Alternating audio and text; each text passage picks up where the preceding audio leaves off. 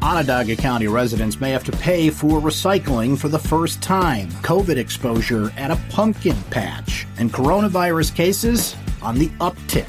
This is your Syracuse.com morning flash briefing for Wednesday, September 30th, 2020. I'm Brent Axe. A crash in global recycling markets and the impact of the COVID-19 shutdown may force Onondaga County residents to pay for the first time a fee to get rid of their recyclables. The Onondaga County Resource Recovery Agency, slammed by a rapidly crumbling market for paper and other recyclables, has recommended charging haulers a $34 per ton fee to drop off paper, glass, and other blue bin items. "We've never done that before," said Okra spokeswoman Kristen Lawton. "Our system was not built that way." Since Okra formed in the early 1990s, its mantra has always been that to encourage recycling, it would be free, or at least appear that way to residents. The cost of recycling had been paid for through the sale of recyclables and the fee that haulers paid to bring trash to the incinerator in Jamesville. The bottom of the recycling market dropped out in 2018 when China, the biggest buyer of U.S. recyclables, essentially closed its doors. People who went to a Marcellus pumpkin patch Saturday may have been exposed to the coronavirus, according to the Onondaga County Health Department.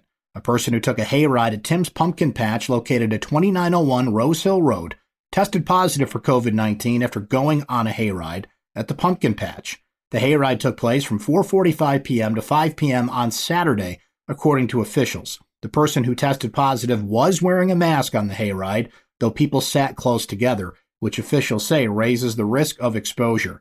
Health Department investigators are trying to identify the close contacts of the person on the hayride. Counties in downstate New York continue to wrestle with upticks in coronavirus cases, according to Governor Cuomo.